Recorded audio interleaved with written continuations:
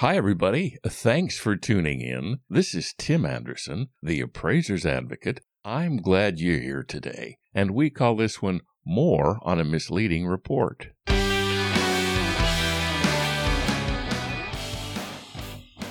Confusion may exist as to what constitutes the difference between a restricted appraisal report and an appraisal report. To explain the difference between the two is the purpose of this podcast. Now, here's a spoiler alert. It's not the name of the form that determines which of the two reporting options the client receives. Rather, it's the content of the report itself.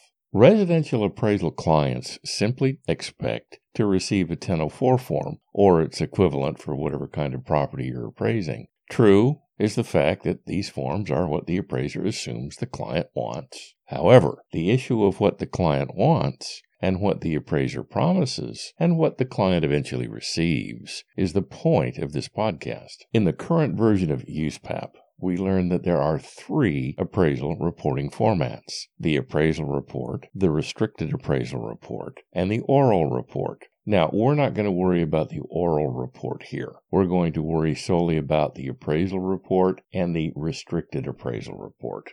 Because of these two reporting options, there must be a discernible difference to them. Otherwise, by default, there would need only to be one reporting option. According to the USPAP document itself, an appraisal report, quote, must be consistent with the intended use of the appraisal and, at a minimum, summarize information sufficient to identify the real estate involved in the appraisal, including the physical, legal, and economic property characteristics relative to the assignment. Then, in A038, USPAP states, quote, an appraisal report requires the appraiser to summarize the information analyzed and the reasoning that supports the analyses, opinions, and conclusions in the report, unquote. A038 then goes on to present a chart of the characteristics of these two reporting options, as well as an example of a summary of the description of a property's zoning. Therefore, in an appraisal report, the appraiser summarizes the subject's salient characteristics, neighborhood conditions, highest and best use, and so forth. So, at this point, a definition of summarize or summary is in order. One source defines summary as, quote, a brief statement or account of the main points of something, unquote. Another shows it to be, quote, to dispense with needless details or formalities, or brief, unquote. Finally, a third defines it as, quote, a brief statement mentioning the main points of something, performed speedily and without ceremony, unquote. So, if there is anything to synthesize from these, it could be an appraisal report features a summary of the unvarnished presentation of the salient facts leading to a credible value conclusion, but without the appraiser's dependence on unnecessary detail or minutiae. On the other hand, therefore, a restricted appraisal report should be sufficiently different from an appraisal report to merit the distinctive nomenclature. Note the word restricted does not refer to whom the appraiser addresses the report. That's part of the appraiser's scope of work. A restricted appraisal report offers so few data and analyses. Only the client and the specifically named intended users, theoretically already familiar with the property, the neighborhood, the local economic conditions, etc., that they would not need a lengthy description of all that, so the client and intended users could read and understand the report. The language of SR2-2B, which is the part of USPAP talking about a restricted appraisal report, calls for the appraiser to state, not summarize, all of these items: the identity of the client, the intended use of the appraisal, sufficient information to identify the subject real estate, the real property interest appraised, the type of value and its definition, the effective date of the appraisal, the scope of work to develop the appraisal, appraisal methods and techniques to arrive at a value opinion, if the appraiser omitted an approach, as well as an explanation of why the appraiser omitted it, the subject's use as of the appraisal's effective date, the subject's highest and best use, and any hypothetical conditions or extraordinary assumptions the appraiser used to arrive at a value conclusion. and then remember the proper disclosure warnings that would go with either one of those. So, in a restricted appraisal report, there is a lot of stating going on, but very little summarizing. This, therefore, is the essential difference between the two reporting options. In an appraisal report, the appraiser summarizes his or her analyses and interpretations of the data from which any conclusions or opinions naturally flow. Nevertheless, a restricted appraisal report merely states the conclusions and opinions and their supporting data, with no attempt to flesh them out or explain them. Note also, quote, a restricted appraisal report must clearly and conspicuously state a restriction that limits use of the report to the client and named intended users, and clearly and conspicuously warn that the report may not contain supporting rationale for all of the opinions and conclusions set forth in the report. And that's from Advisory Opinion number 38. Then, in AO38, USPAP gives two examples, one of a summary of zoning and one of a statement of zoning. To make sure there is no confusion, I'm going to quote both of them. First, the summary of the zoning. Quote, the general business B4 zoning classification applies. Its purpose is to encourage local commercial development of banking facilities, retail stores, and service establishments along arterial streets on minimum lots of 10,000 square feet with a width of 100 feet.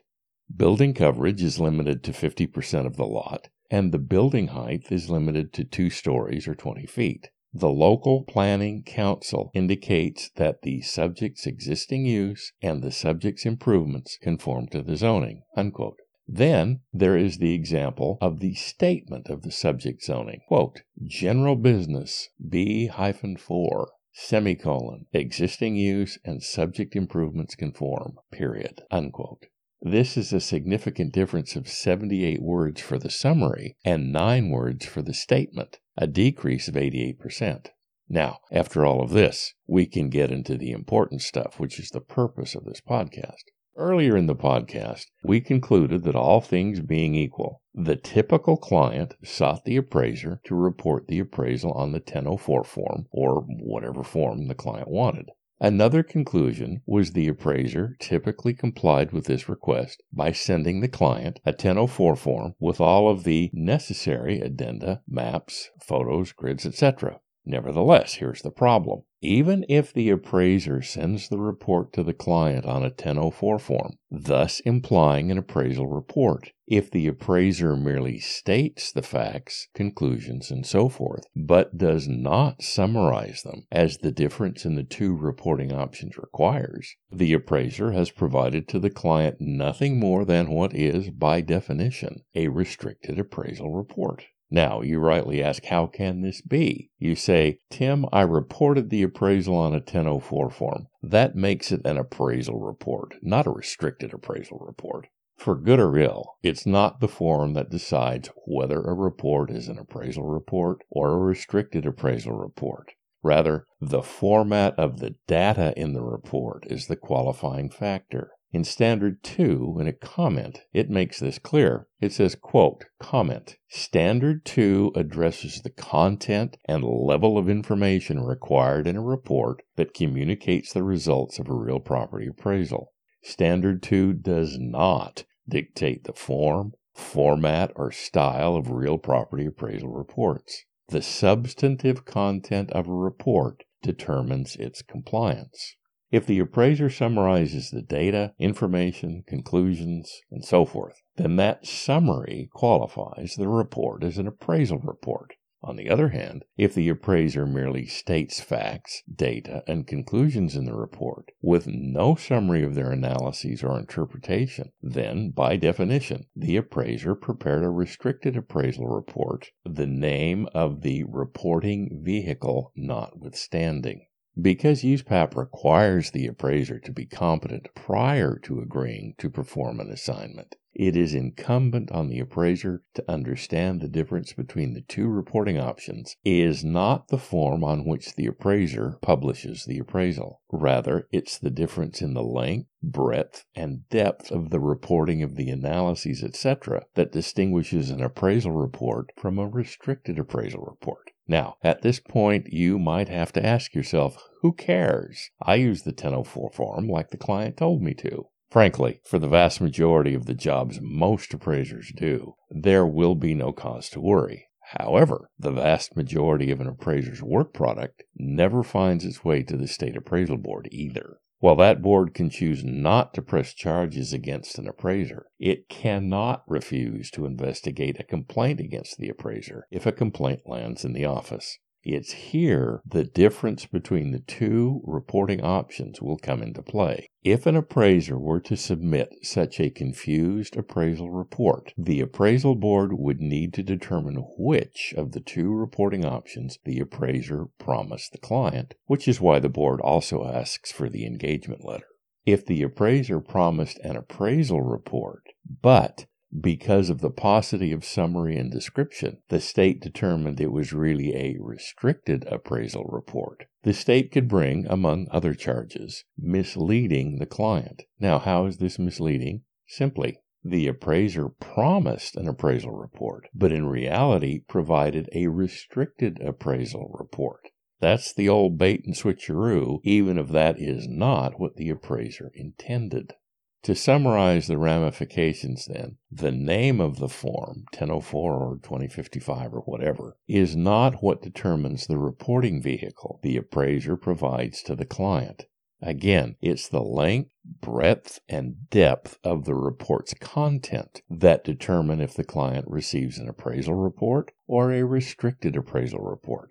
To mislead the client is a violation of the ethics rule, since to misrepresent anything does not promote and preserve the public trust inherent in appraisal practice. State appraisal boards consider an ethics violation very serious, since the appraiser engages in such conduct voluntarily and knowingly. State appraisal boards tend to sanction more punitively appraisers who engage in such contact than those appraisers who violate a mere standard of practice. Now, to avoid this dilemma is the question. In this podcast, we've shown that understanding the difference between an appraisal report and a restricted appraisal report can be confusing. We've also shown that the ramifications of this dilemma could result in state sanctions, something the appraiser wants to avoid. Therefore, we'll wrap up with a discussion of ways to avoid this problem. First, the appraiser needs to understand USPAP and its two reporting options, the appraisal report and the restricted appraisal report. Most residential appraisers have little to no experience with anything other than a form, like the 1004 form or the 2055 or the condo equivalent. This lack of familiarity is not a failing. It comes from the fact that most clients request the appraiser to summarize the appraisal on a 1004 form or something similar to it. Nevertheless, there is no ethical or practical requirement that mandates the appraiser must use this reporting form unless the client so directs. And then if you accept it, then it becomes a contractual agreement. Second is that the difference in the two reporting options does not lie in mere nomenclature. In other words, the mere use of the 1004 form, merely submitting the 1004 form to the client, in and of itself, does not constitute an appraisal report. This is true despite what that reporting form has pre-printed on it, as well as what the client and the appraiser may think. Just as it's the appraiser's responsibility to make sure the appraisal and the report are USPAP compliant, it's the appraiser's responsibility to make sure that the use of the 1004 form, or whatever form the appraiser chooses to use to communicate the appraisal, truly results in the communication of the appraisal in the appraisal report format. Third, the appraiser must understand that what creates an appraisal report, or a restricted appraisal report, is not the form itself the appraiser uses to communicate the results of the appraisal to the client. That distinction, again, lies in the length, breadth, and depth of the analyses and summaries within the report.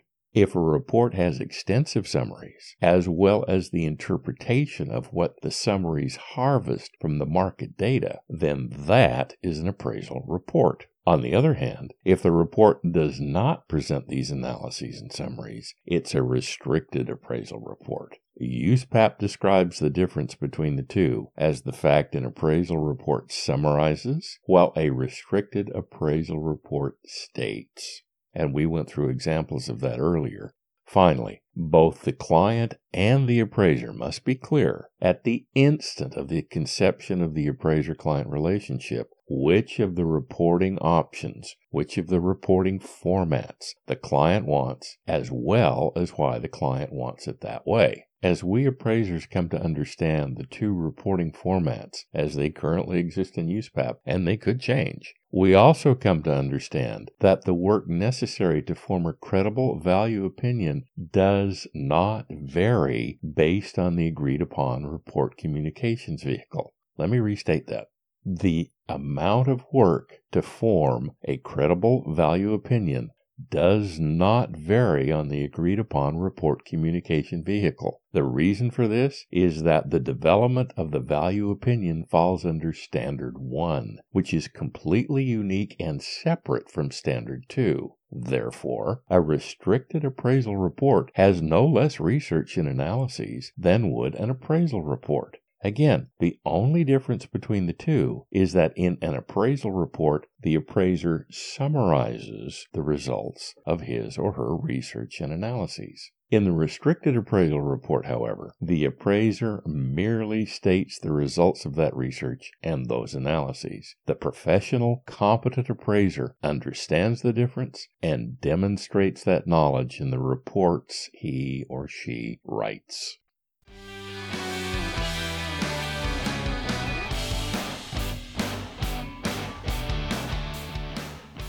Well, that's it for today. Thank you for tuning in. I appreciate it very much. I'm Tim Anderson, the Appraiser's Advocate. If I can ever be of service to you, please get in touch with me, tim@theappraisersadvocate.com. It will be a pleasure to work with you. Thank you so much. My best to you, my best to your family, and we're clear.